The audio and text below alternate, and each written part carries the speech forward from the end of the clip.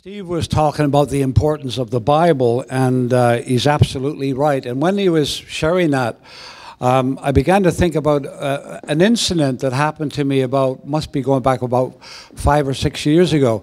I was in Manchester. A Scottish friend of mine had given me the loan of his sat-nav. I was in a certain hotel, and I had to make my way to a particular church. And quite recently, a lot of the streets had become one-way streets, and so my wife was with me, we got in the car, and this sat-nav was just taking us all over the place, and eventually we ended up where we began. And so we went off again, and we found ourselves in a terrible pickle, turn right, and then turn immediately right. And we were faced with a dilemma because to the right there was a railway line going down, which seemed like a road. And I said, well, I've seen that in Sheffield. And then I said to him, where do we go? Where do we go? He says, I don't know. So I went right where the railway line was. And before I knew it, I was passing this platform, and this guy was looking down at us. Honestly, it was like something out of Peter Sellers' movie, honestly.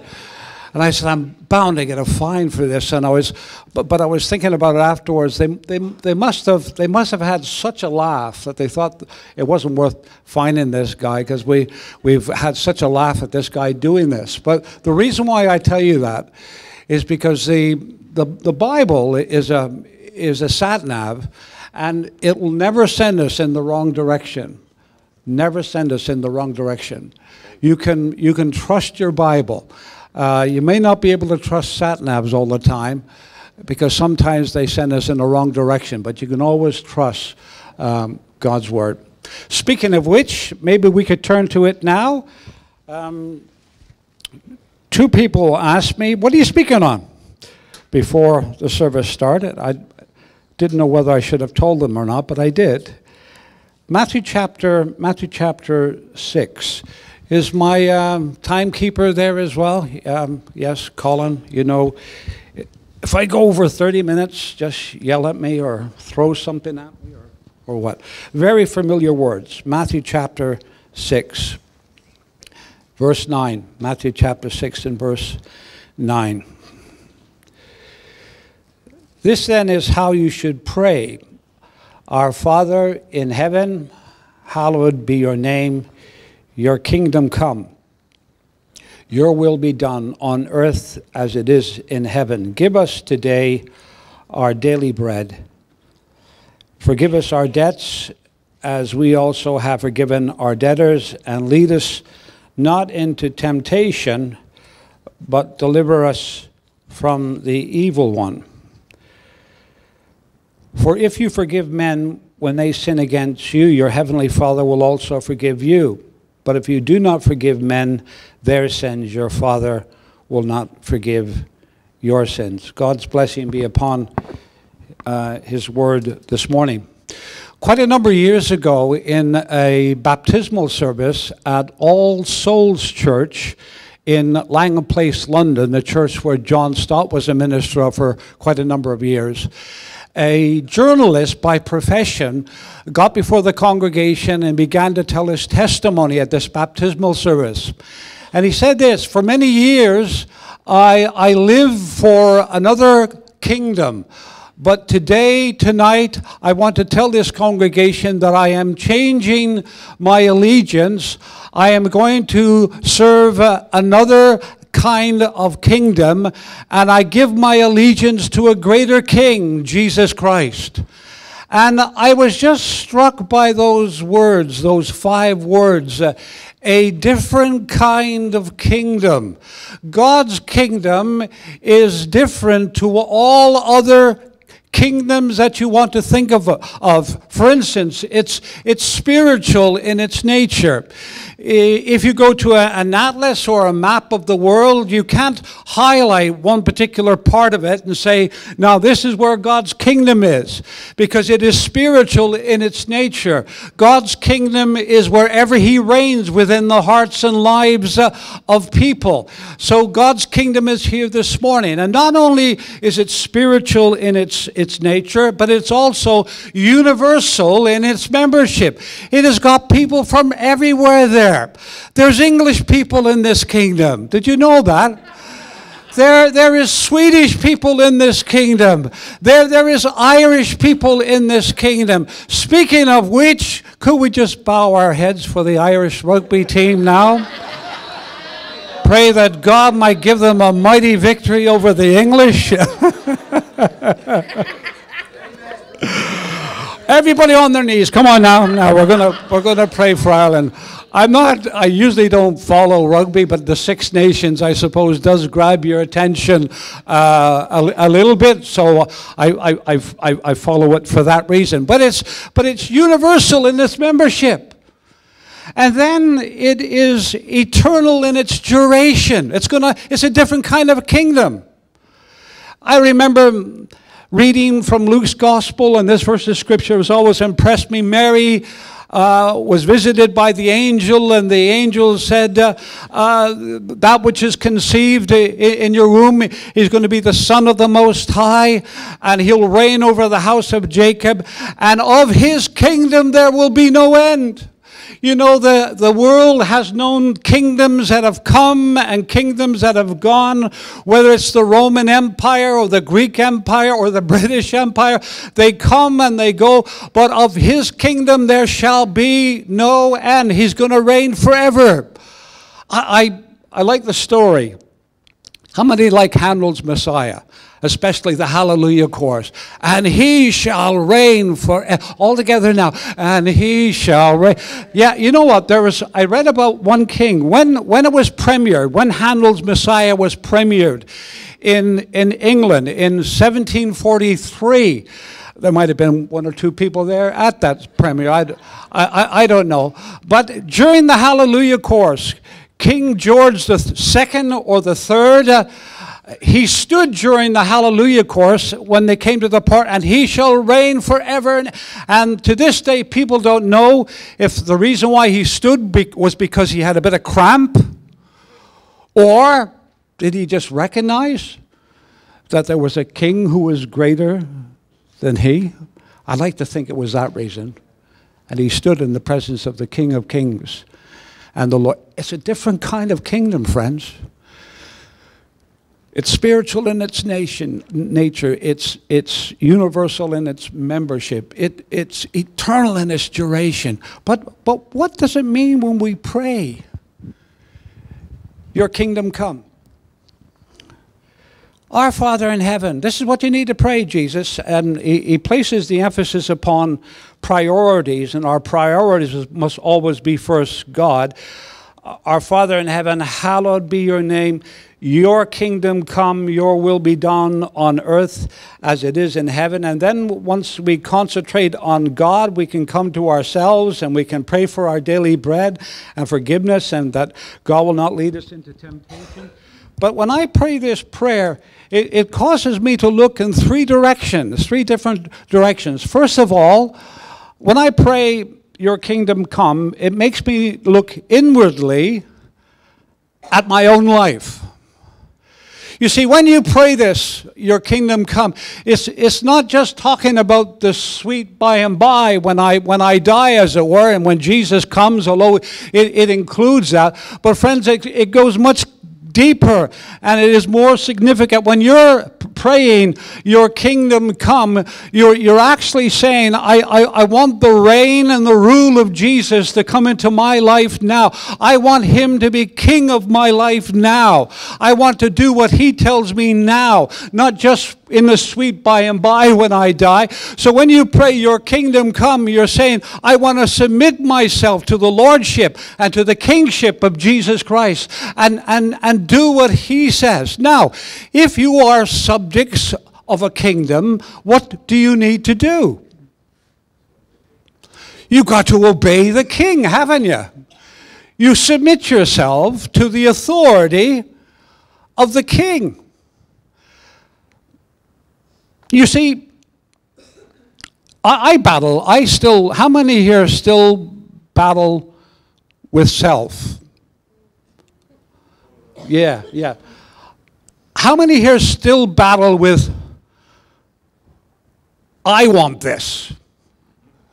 Oh, such an honest congregation. You really are like, yeah, we battle with that, don't we? It's what we want. And I just think that sometimes we say, oh yes, Jesus is our king, but I'm the prime minister and I'm still going to do what I want to do. Yeah, I can see you smiling at me because you're identifying with what I'm talking about. Because we all battle with this, don't we? What we want as opposed to what King Jesus wants. And sometimes we treat Jesus like a king who has no authority. And we need to remember that Jesus is not only our Savior, but He's our Lord. What does Peter say in 2 Peter chapter 3? He says, grow in grace and in the knowledge of our Lord and Savior, Jesus Christ. So when you pray, your kingdom come, you're really saying, it makes you look within and it makes you say, am I submitting myself to the will of the king? Incidentally, I'm inclined to believe that the reason why the second petition, or the third petition there is, your kingdom come, your will be done on earth as it is in heaven. Because when you are submitting to the king, then the will of God is being done. I don't have, although the way I'm introduced sometimes in this church, you think I had a lot of claims to fame, but I don't have that many really. But I do have a claim to fame. I don't know if you ever heard of an author by the name of Alan Redpath. He was quite significant back in the 70s and 80s. And at the time when Billy Graham came over for Mission England, I think it was called at that time, I remember we went to Aston Villa Football Stadium, and there was Billy Graham, and wow, what great messages he preached. But when I was doing the counseling on the football pitch, I happened to bump into Alan Redpath, and I told him how much I appreciated his writings, etc. Once again, my only claim to fame, but never mind. But I came across this quote by Alan Redpath that has always impressed me. And it's always made me feel a bit guilty. And he said this. He says, I want to emphasize that Christian people cannot afford to play with the false doctrine that you may have a Savior without having a King. Jesus Christ does not come into your life on the basis of democracy. He comes on the basis, listen to this, of dictatorship, or he will not come at all. That is not to say that he is a despot. It is just to say that he comes to rule our lives. It does not mean that he comes to rule our lives with an iron rod, but Jesus Christ demands the right of kingship so that in the setting up of his kingdom, he may destroy in me the kingdom of flesh and sin. And I can't read that quote without saying, wow, he's king. So when you acknowledge that Jesus is the king, you do the will of the king. He's not just your Savior, he's your Lord.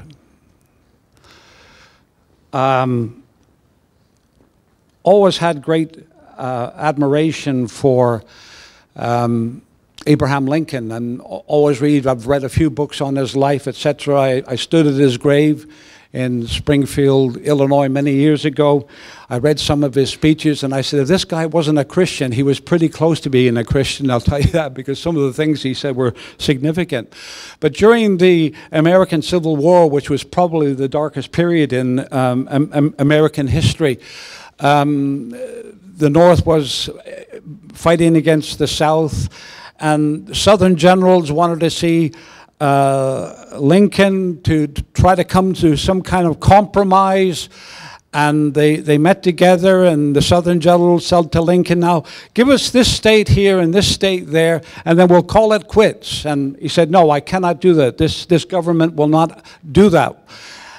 Another while went past, and he met with the Southern generals again, and they said, well, look, we don't want this area here, but give us this area here, and give us this area there, and then it's okay, we'll call it quits, the war will come to an end. And Lincoln, with his big hand, put it upon the map, and he says, gentlemen, this government wants it all. And Jesus, King Jesus, comes to our lives, and he puts his hand upon the map of our lives, and he says, I want some of it. You think he says that? No. No, he says, I want it all. I want to reign in every area of your life. I want to reign in your marriage. I want to reign in your attitudes. I want to reign in your workplace. I want to reign in your relationships. I want to reign. I want you to do my will. And if you want to know what the will of God is for your life, like Steve said, read your Bible. Read your Bible, and you'll find out what the will of God is for you. Your kingdom come. So when you pray this prayer, your kingdom come, it makes you look inwardly at your own life. And then secondly, it does something else. It not only does it make you look inwardly at your life, but it also causes you to look outwardly. Wish I could keep that to my lips. Outwardly on this world. Hey, we want the kingdom of God to come to Chesterfield. When I was still able to do it, walking down from my house in Wingerworth down to the Spar to get my paper. I can't do it now because of circumstances. But all the time as I viewed Chesterfield, I'd put my hand up and I'd say, Lord, may your kingdom come. Incidentally, the kingdom of God was one of the favorite subjects of Jesus Christ. The kingdom of God. He talked about the kingdom more than he talked about any other thing, about the reign of God. Incidentally, the word kingdom, it is used something like 160 times in the New Testament, and maybe a better translation would be reign as opposed to kingdom. So when we talk about the kingdom of God, we're talking about the reign of Jesus, him reigning within our lives. But I put my hand out and I put it over Chesterfield, and I said, Lord, will your kingdom come to this place? Will your kingdom come where you've brought me? Your kingdom, the reign of Jesus.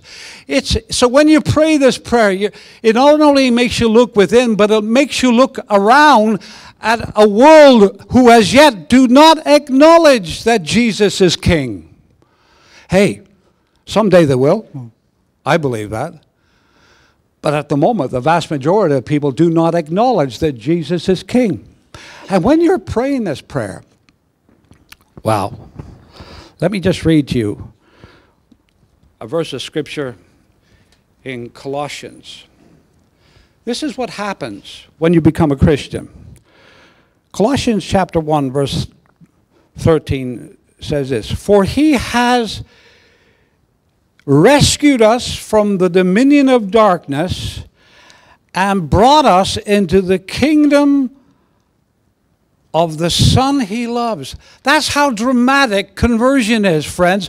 He has rescued us from the kingdom of darkness, or Satan, and he has brought us into the kingdom of his dear Son. So when you pray, your kingdom come, you're asking that Jesus will take people who at this present time are in one kingdom and bring them into his kingdom. Your kingdom come. When we had our Monday morning, or rather our Saturday morning get-togethers a while ago, we were going through the scriptures. I told the folks the story about Lord Hailsham. That might not be a name that rings with anybody, but he used to be the Lord Chancellor. And one day he was in the House of Commons, and he was on his way to a function, and he was dressed almost like royalty, really. He had all his robes and his things on his head, and he was making his way through the Houses of Parliament. And towards him were coming a group of tourists. And he was making his way towards these tourists there, and he was making his way towards them. It wasn't to them that he was going to see. But directly behind these tourists was the leader of the opposition, Neil Kinnock. And Lord Hailsham yelled out to Neil Kinnock, "Neil!" And all of a sudden, these tourists got down and Neil, you know, it's so funny. It was bound to happen, you know. I think, God bless them, I think it was some American tourists, but, you know, but help me up, Richard, will you? Oh, goodness, man. This getting older is not agreeing with me, really not. No. Had a cataract operation about 5 weeks ago and had that one in 2014. Hey, but that's it. The outward man is perishing, we know that, but Paul says the inward one is growing stronger day by day. I was speaking to somebody else this morning who had a cataract operation. Who was it? Yeah, Steve, yeah. It's dramatic. Once was blind, but now I see. Absolutely amazing. But hey, I'm digressing. But when you pray, your kingdom come, you're asking that people will bow the knee to Jesus and just acknowledge that he is king. That he is king. Jesus, in one of the parables, Matthew 13, he said that at first the kingdom of God, it was small. It was just the size of a mustard seed. But it has grown over the centuries and over the millenniums, and now the mustard seed, the kingdom, it has grown more and more. The kingdom came to Zacchaeus in Luke 19 when he was up in that tree, and Jesus said, "Come down, Zacchaeus. I'm coming to your house for tea today." The kingdom came in Zacchaeus' life. The kingdom came in Acts 16 when a business lady in the rag trade, the Lord opened her heart and she responded. The kingdom came. The kingdom came on the day of Pentecost when 3,000 people responded to the message of the kingdom. The kingdom came to the Philippine jailer. The kingdom came to the Ethiopian eunuch. The kingdom came. Oh, I'm glad for that day when the kingdom came to me. What about you?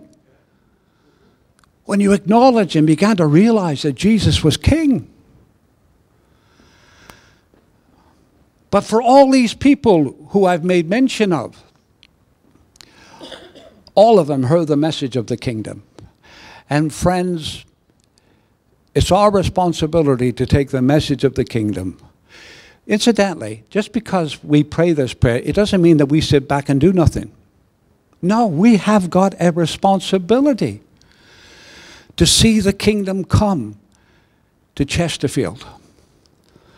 Incidentally, I would say with all the requests in the Lord's Prayer, you've got to do something about it. You can't pray, "Hallowed be your name," if you're not living a life that is hallowing the name of God.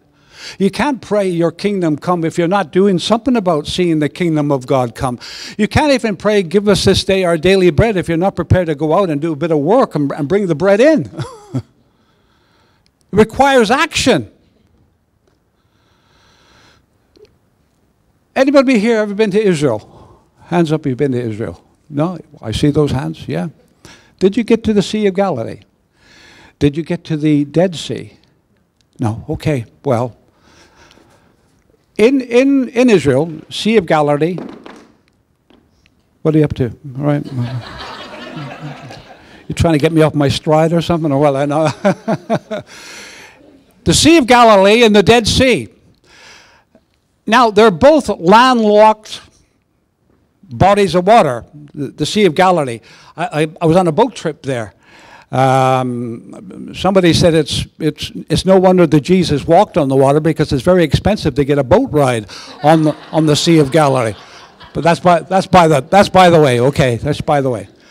But you know, when I was on that boat going across the Sea of Galilee, I said, "Wow, Jesus actually walked on this water. Wow." So there's the Sea of Galilee, and there is the Dead Sea, but there is a big difference. The Sea of Galilee has an inlet and an outlet, and because of that, it just teems with life. But the Dead Sea, once again, it has an inlet, but it does not have an outlet. And when the water comes in, it evaporates, and because there is no outlet. As one person said, the Sea of Galilee is full of flow, and the Dead Sea is full of woe, if you like poetry. And it really is dead. I remember floating on it. And believe me, if you've got a cut in your body anywhere, you know all about it. And I had a certain cut in a certain part of my body, and I'll tell you, I knew all about it, right? Oh, I wanted to get out in a hurry.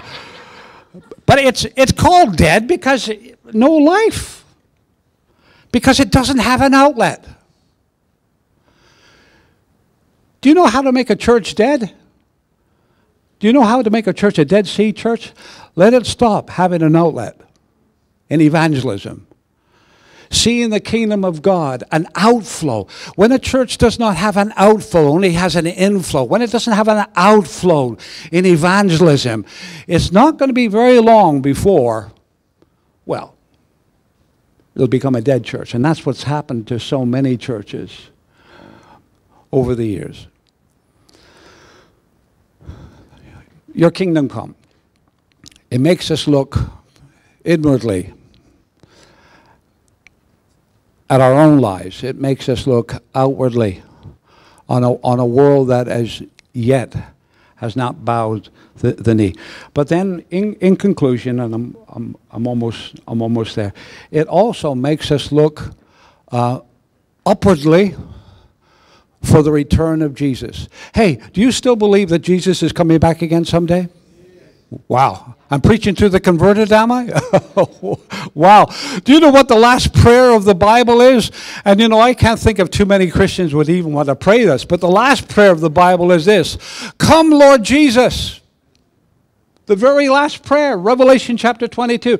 Come, Lord Jesus. Can we, in all honesty, get before God today and say, Lord, we want you to come? I have to admit, sometimes I get tired of this world, and sometimes I just say, oh, Jesus, I would just love it if you would come. You know.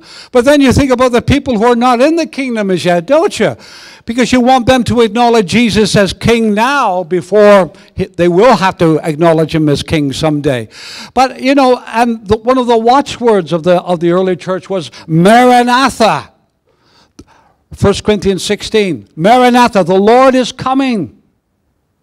Now, I'll admit to you that there is an awful lot of things about the second coming of Jesus that I don't understand, and there's probably other people much better qualified. Some people have got it down to a T. They know when Jesus is coming. They know when the church is going to be taken out of this world, before the tribulation or during the tribulation or after the tribulation.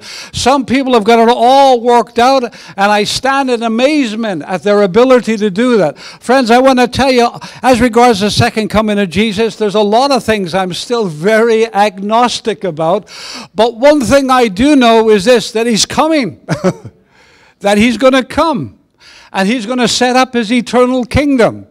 And I know this from my reading of the Bible, that he's going to come unexpectedly, like a thief in the night. That's how he's going to come, unexpectedly. When somebody burgles your home, they don't usually put notification in the post. I'm going to come and burgle your home tomorrow night at midnight. They usually don't do that, I don't think. No. Really? No. Jesus will come as a thief in the night. You just don't know when he's going to come. He's going to come suddenly. He's going to come visibly. I believe I'm visibly going to see Jesus. He's going to, and when he comes, he's going to set up his eternal kingdom. And then this prayer will be fully answered. Your kingdom will come, because the kingdoms of this world will become the kingdoms of our God and of his Christ. And he shall reign forever and ever. I sent a message to South Africa this morning, because I've got a brother-in-law there. It's his birthday today, so I sent him a message, and I've got a story about South Africa. Incidentally, they're talking about South Africa joining the Six Nations things as well, aren't they? How that will work, I don't know. But we can rest assured Ireland and England will never win it again if that is the case, but never mind. This is a true story. Let me just read it to you. On Sunday the 25th of July, 1993, 1,000 people were gathered at St. James Church, Cape Town. A hooded man burst into the church and began to fire his gun, while others threw hand grenades. 11 people were killed and many injured.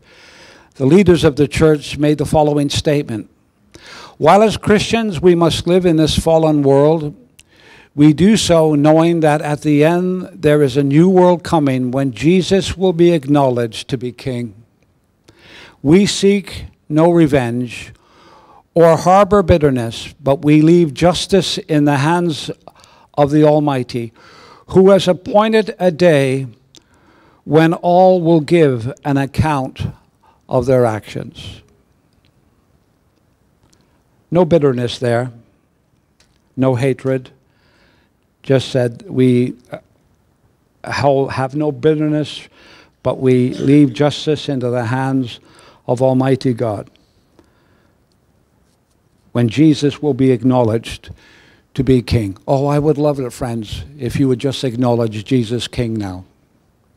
If you would just bow, if you've never done it, if you would just bow the knee to King Jesus now. Because, friends, if we don't do it now, someday we will do it. All the world, every knee will bow and acknowledge that Jesus Christ is Lord. And how do you get into this kingdom? Well, a very religious man came to Jesus on one night. Incidentally, it's very interesting. In chapter 3, a very religious man came to Jesus, and then in chapter 4, he dealt with a very irreligious lady, the woman of Samaria. The biggest woman in the Bible, incidentally, the woman of Samaria. But never mind. Okay. It's the way I tell them. I know it is. But he said to this religious man, I said, are you a teacher in Israel, but yet you don't know this? And he said this. He said, unless you're born again, you cannot even enter the kingdom of heaven. So it starts with a new birth. That's how you get into the kingdom of heaven. And the journey begins. I've got just, when I had written all my thoughts down, and I remember there was a book on my bookshelf by an American author by the name of Max Lucado, a great devotional writer. And I said, now, didn't you do something on the Lord's Prayer? And I went to it, and I came across this quote from Max Lucado. And with this I finish. When you say, thy kingdom come, you are inviting the Messiah to walk into your world. Come, my King. Take your throne in our land. Be present in my heart. Be present in my office. Come into my marriage. Be Lord of my family, my fears, and my doubts. This is no feeble request. It's a bold appeal for God to occupy every corner of your life. And I said, wow. It's no feeble request. It's a bold appeal for God to occupy every corner of your life. And so as I wind up, I would just challenge you today to allow King Jesus to come into every corner of your life. And let his will be done in your life. Your kingdom come. Lord bless you.